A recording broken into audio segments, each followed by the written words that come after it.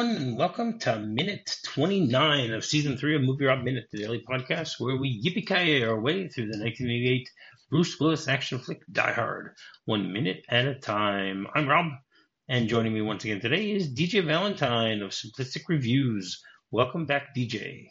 Pleasure to be here. Pleasure to talk about the great meeting of Hans Gruber and Joseph Yoshinobu Takagi. Well, because we get to hear all about your classical education. Classical education, yes. And we'll get to find out things about the and we'll get to find out a little bit today about the level of computer security that they actually have in the Nakatomi building, or the state of the art 1988 security system. Yes. Exactly. So, minute 29 begins with Hans being astounded by a very large phallic model and ends with a computer screen revealing a secret. All right. So, yesterday we got a little tour through the boardroom of all of the various models in the Nakatomi repertoire, and everything ends at the Nakatomi building, which as we mentioned yesterday, is a nice scale model of the whole thing. It must have taken people days to put that together, if not longer. Oh my gosh, yeah. That I guess that's you bring somebody you're negotiating with in that room. It's supposed to intimidate them because you see these huge, massive conquests of Nakatomi. Yeah, but they're in this building. Right. But I mean, yeah. But it's different. It's like, oh wow, it's not just the building. We also have this bridge in Singapore and blah blah blah blah. And da. So yeah, that room probably goes on and on. There's probably more models that we didn't see. Yeah. Well, also you notice that there's like looks like a Japanese samurai statue in the back. Right. So not only do they have models, but they at least this isn't one of those movies where the statues are going to come to life and save Takagi. I think that's in the famous Yippee-ki-yay scene that you get to see the samurai mask on the wall or whatnot. No, that was Bruce Willis in a different movie where he used the samurai sword. No, Zed's dead, baby. Where'd you get this bike? It's a chopper, baby. Where'd you get this chopper? Pulp Fiction by way of Die Hard, minute by minute. Why not? And then, whose chopper is it? It's Zed's, baby. Who's Zed? Zed's dead. Zed's dead. I love his role as Butch there. It's great. That movie traumatized me for a pretty long time. Did it really? Oh, that storyline that kind of messed me up a little bit because of the watch. No, because of where well, the watch also because everyone got dysentery from a watch. This watch I have up my ass. Oh man. Yeah. Okay, but let's get back into Die Hard. Even though I'm at fault for that one, but why not? It's always nice to touch upon Pulp Fiction. What can you do? Two members of Die Hard the universe are in Pulp Fiction. You got Zeus and you got John McClane.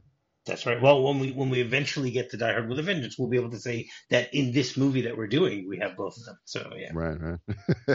I guess the two of them knew then that they could work well together. Right. Even though, wait, did they even have a scene together? What? They actually don't. No, they do not. No, he's they're both in the bar at the same time. Right. But they don't, like the one time. Right. But they don't really interact. No. I think Bruce Willis makes a comment about the fact of how they're dressed. He's walking the earth at the time of that Vincent, and that's why Vincent's alone in the apartment. Yeah. Oh, in the apartment, yes. But I'm talking about beforehand in the bar. Well, no, yeah, I remember. That's right after they shoot Marv in the face, and then they come back. But then later, when spoiler alert, Butch kills Vincent. Vincent's alone because Jules has already quit. Correct. See, so it's all Zeus's fault. It's all Zeus's fault. Hey, Zeus, Why do you keep calling me Jesus? Hey, My name Zeus. is Zeus. All right, so Hans begins to look at the models or continues to look at the models, and then he sees an even larger model, which is amazing to look at. I have no idea what it really is. Right. They mention it that it's their project in Indonesia, but they don't really go into what it is. But it's just amazing looking at that bridge, or Right. it's more than a bridge because you see like trees in the middle and a boat underneath. Might be a city center or something. It's crazy big. Yeah, it's humongous. And I mean, it looks even bigger than it really is because it's on a mirror. Right. It's on the glass that's on. You get the reflection so that it looks as if it's twice the size of what it really is. Right. So you want to continue with the Hans dialogue from this minute? Okay. Oh, that's beautiful. I always enjoyed to make models when I was a boy. The exactness, the attention to every conceivable detail. It's beautiful. Is this what it's about? I Is love this what this is? Oh, Takagi. sorry, I'm doing I the love Takagi. this book. Is this what this is all about? Our project in Indonesia? Contrary to what you people may think, we're going to develop that region, not exploit it. And then he does again. This is the diffusion. I believe you. I read the article in Forbes, which is like Takagi is so like righteous indignation, and Hans just sitting back goes, I believe you. Yeah. I don't care. I don't give a damn. Your posturing is not there's no cameras here. I don't give a crap. I'm about something else, okay? I read an article in Forbes is one of the most memeable Hans lines in the movie. The father of five, shoot Istvan fish to shoot the glass. I read the article in Forbes is another one. I love that. I saw them on 60 Minutes. I must have missed 60 minutes. That's later. Right. That's right. That's later. No, of course it's later. I know that. I must have missed 60 minutes. What do you mean? Right. So continue. Oh, sorry. Mrs. Takagi, I could talk about industrialization and men's fashion all day, but I'm afraid work must intrude. And my associate Theo, sorry. My associate Theo has some questions for you.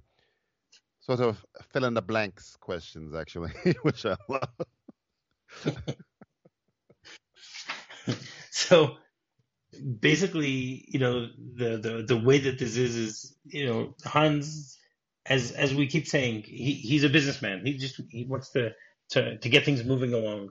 Right. So it's fun talking to you, but I want to do something a little more productive now because I'm on the clock. Mm-hmm. And so, first of all, he mentioned the fact that he read about it in Forbes.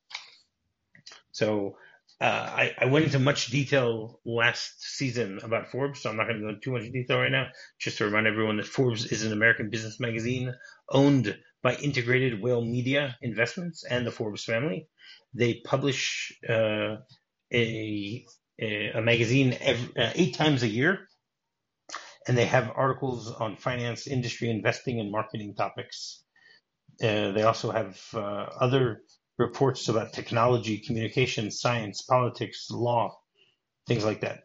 But it is mostly known for its lists and rankings, including the list of the richest Americans, America's wealthiest celebrities, Right. the world's top companies. The motto of Forbes has always been "Change the World," and its editor-in-chief is Steve Forbes. Do you think that Hans was reading Forbes as a recruitment or research? And who should I rob? Who's number one on this list? That's a good question. I mean, Nakatomi. you mentioned about recruitment. He definitely didn't find all his tugs through Forbes. No. I mean, he was definitely looking there. He was looking in Guns and Ammo or he probably told Carl to hire those mercenaries. Carl's probably in charge of all that, all the muscle. That's right. He probably was looking for who should I rob? Who has the most? Who's number one in this Forbes top 100 list? That we can get away that has lax security. That only has 2 security guards. Security, liquidity. Nakatomi seems like one of those. Yes, makes sense. Mm-hmm. Nakatomi. So I mean, I love I don't know if we brought this up. He had to do a lot of research on Nakatomi, right? Yes. And Takagi. How does he know they have Hey, the? we'll get there tomorrow. We'll get there. Right. We'll get there tomorrow. Okay. But so, I mean, first of all, the idea of talking about exploitation of the region and things like that, it's interesting that that's the first place Takagi goes. That he He's thinks. probably dealt with these people coming because he thinks they're terrorists. So Right. terrorists would do something for political gain or something like that. That they're not well. Spoiler alert. No. Wait till tomorrow. Wait till tomorrow. They We'll talk don't about that. seem to be the thing that Takagi thinks they are. Right. Well, because Takagi seems very confused as to what's going on here Right. because of the way that this all is being, given over Mm-hmm. throughout. So, I mean, something is fishy here. Something is rotten or something is rotten in the Nakatomi building. In San Pedro, California, something is rotten. Well, we're not in San Pedro anymore. We're in LA. We're in Century City. You Something told me is rotten. San Pedro was enveloped by Los Angeles, so technically we kind of are, kind of, sort of. No, it's the opposite. If one thing envelops another, it doesn't take on its name. Oh, well, whatever. Regionally. Regionally, we're in the same area. Yes, regionally we're. I mean, I'm assuming that San Pedro is not that far away, relatively speaking, but it's probably also not very close to Century City because of the difference in social classes. Right. It's probably where Al Powell's stopping off to get a Twinkie. He's probably in San Pedro. No, I don't think so. He's still pretty close. That's why they send Al Powell. So San Pedro is 27.9 miles away from Century City. So it's about a 48-minute drive.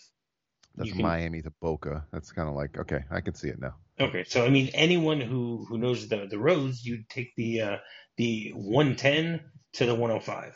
Now I know the 105 because of speed. That's it. I think isn't the 405 the one that isn't finished?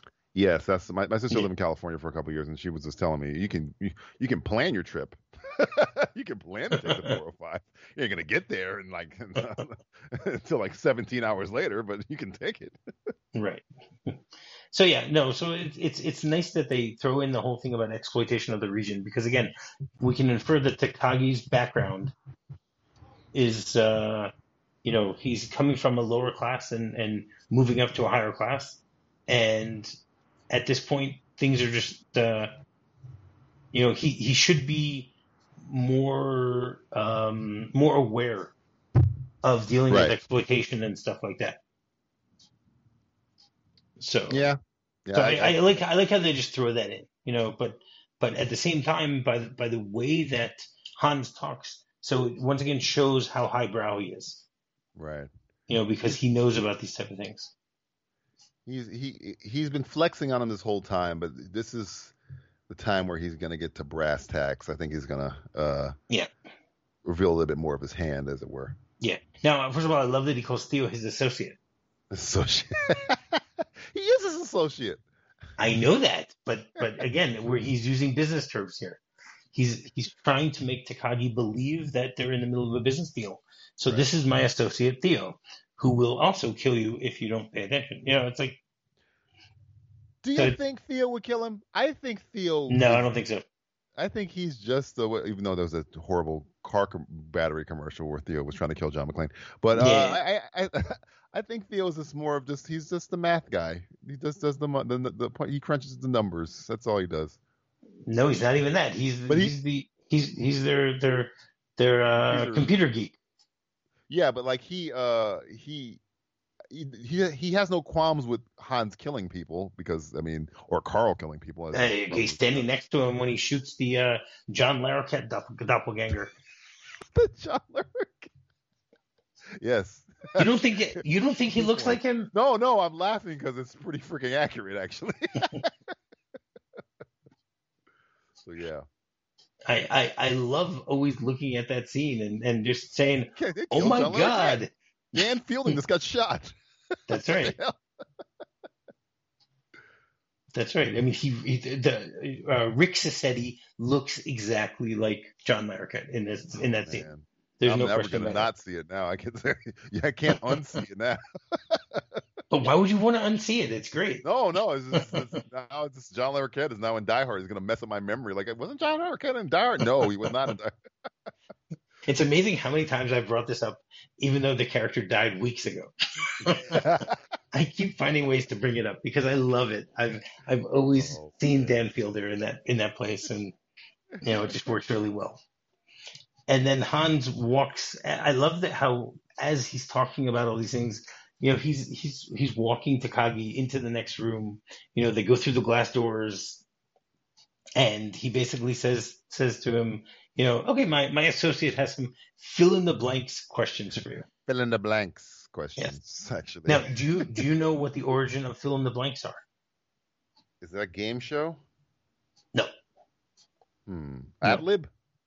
I thought of that when I was doing it because it does fit in as an ad lib, but Right. no, it's known as a closey test, or it's known as a closey deletion test, or an occultation test.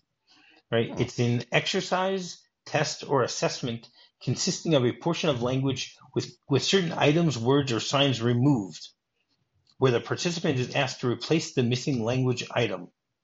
It requires the ability to understand the context and vocabulary in order to properly identify the correct language or part of speech that belongs in the deleted passages. So again, it's ad libs. That's what it is here. It's a nice way of saying ad libs. I'm not a garbage man. I'm a sanitation technician. All right, let's go with it. Yes, it was first described by a researcher named W.L. Taylor in 1953.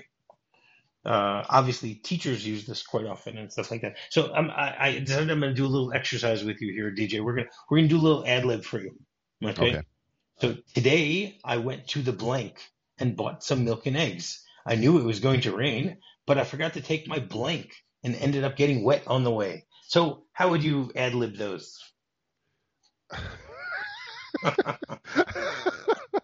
Okay, I've done a lot of drugs. Okay, Wait, I today? went a couple Are you minutes Ellis? Did you just do a line? Hey man, I went to the grocery store and got some milk and eggs. What was the second part? I forgot the second part. I knew it was going to rain, but I forgot to take my blank and ended up getting wet on the way. I knew it was going to rain and I forgot to take my poncho. I'm going poncho because I don't have an umbrella, right? I forgot to bring my poncho. 'Cause I'm a man who doesn't like umbrellas. DJ, I was expecting you to do something a little more ad-libby, We But want to throw okay. something weird in there? All right. Yeah, of course. That's the way you sorry, do ad-libs. Come on, as a kid, when you did ad-libs, you did them. You put in real words. You just I put in swear words, okay? Because okay. I'm a child. That's what I did too. We all did that. Except for when it said like noun. Like you can't I really forgot use to bring my duty, okay? There you go. I'm 6 years old. All right, we'll move on from this exercise. We'll let everyone fill in their own blanks there.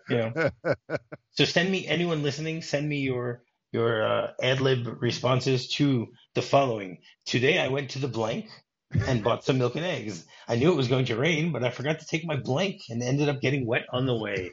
My So Zoloft and yeah, so send me them, and on the final episode, I will actually read off any real ad libs that people send me. the more creative cursing, the better. Don't just do the simple cursing. Make up some words, okay? You have. Wait, we're doing the aristocrats here? We're doing the aristocrats. Yes, exactly. At the end, you have to go the aristocrat. There you go. Where's unfortunately Gilbert Gottfried can't join us anymore. Oh, damn it! Yeah, that'd be perfect. Yeah, seriously. So Takagi sits down next to. It looks at Theo, and Theo, first of all, this computer is really cool because it's like In the desk, built into the desk. As he's walking to the room, you see the top of the computer lid like rise up, which is really cool to see. And then we get the screen which says CEO workstation. Nakatomi Socrates BSD 9.2 Z-Level Central Core Preliminary Clearance Approved. Subroute Finance Alpha Access Authorized. And then it says Ultra Gate Key, and then Daily Cipher. So first of all, I gotta say it's pretty sophisticated for 1980s. 1988, yeah. There's a little sci-fi action that actually turned into something that's pretty practical.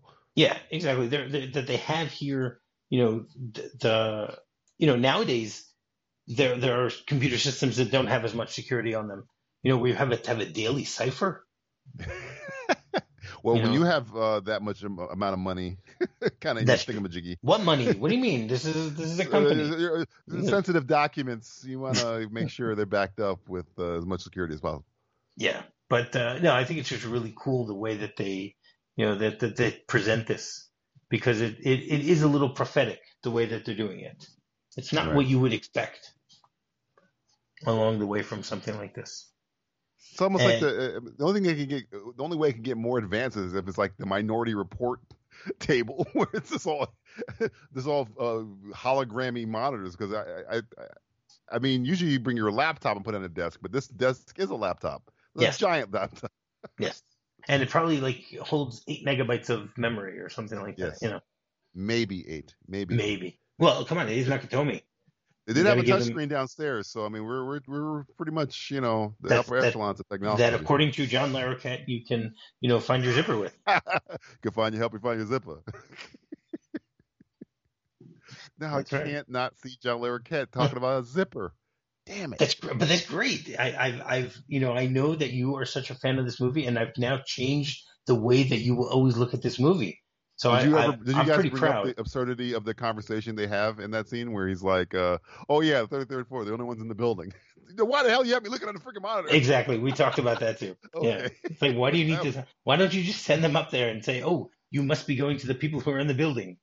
Unless he thought he was like some kind of worker, technician, or something. He's gonna fix something because the building is under construction. But I always laugh at that part. I'm like, dude, you just wasted 5 minutes of my time. Yeah, pretty much. All right. So, do you have anything else to say about this minute before we get into the script? Oh no, go ahead. All right. So the script, there are a few little minor discrepancies. There's the script uses the word foreseeable detail instead of conceivable detail. Conceivable, yeah. Yeah, and he also mentions Hans mentions that it's perfection along the way. There's also a point where instead of using the word of, he uses the word and, which changes a little bit of the, he says, I could talk about industrialization and men's fashions all day. And in the script, it says, I can talk about industrialization of men's fashion all day. That makes less sense. Of course it makes less sense. And, and then the one last thing here is it says, Takagi looks confused. Hans puts a friendly arm around Takagi's shoulders and guides him into the adjacent boardroom where Theo types in commands on a built-in computer console. And then on the computer screen, it says a computer screen spits out Nakatomi Corporation board workstation. Enter central computer code key. Blank, blank, blank. So in the script, it wasn't as sophisticated as it really is. Right. So, yeah, that's what we got for the script. So every Thursday, we do a segment called Off the Beaten Track Holiday Edition, where my guest will give another fun story about an adventure or misadventure that DJ might have had at some point during his life about that revolves around the holidays. So what story do you got for us today? You said fun. This is not fun. This is more depressing. New Year's is one of the most. Though I love this movie, I'm not a big fan of the holidays. Christmas, not so much. New Year's, definitely not so much. Every New Year's I've had for the last 20 years has been awful. And maybe the worst one I've yet was I went to, it was maybe 2009, maybe. And we were having a party at a house party, and it was going to be, it's gonna be a great New Year's. And hey, we're running out of something. I forget what it was. It might have been beer or something.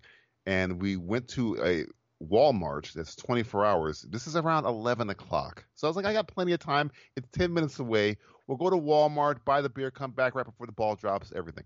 We go to Walmart 24 hours. It takes us an hour and a half to get out of there. So I spent my New Year's in 2009 or 8 in line as the ball's dropping in a Walmart because because of the holidays, they let all of the employees at the Walmart have 30 minutes who were working that night have 30 minutes to themselves, and they picked the 30 minutes from when I walked in. So I had to watch the ball drop while standing in like aisle 6 holding like a case of something. So yeah, that was like the worst New Year's ever. So yeah, Gary Marshall's not making a movie about that. I'm telling you that right now. Probably not, especially since Gary Marshall isn't making movies anymore. Well, no, I'm just... Yeah, this is going to be a little bit of a problem. All right. So you want to once again tell people how they can get in touch with you, DJ? Go on Twitter at trying to be DJV. You can search Simplistic Reviews at simplistic.reviews or simplisticreviews.net to send you to the same spot, or just search Simplistic Reviews on Google, Stitcher, TuneIn, Spotify, YouTube. We're everywhere. You can find us on there. Podbean, we're everywhere. All right, excellent. And you can find me simply by doing a quick search for MovieRob Minute. You can find me on Twitter, you can find me on Facebook, and you can find me on my website. So, feel like coming back and finishing off the week again tomorrow? Let's do it. All right, excellent. So, until tomorrow, yippee-ki-yay! Yippee-ki-yay.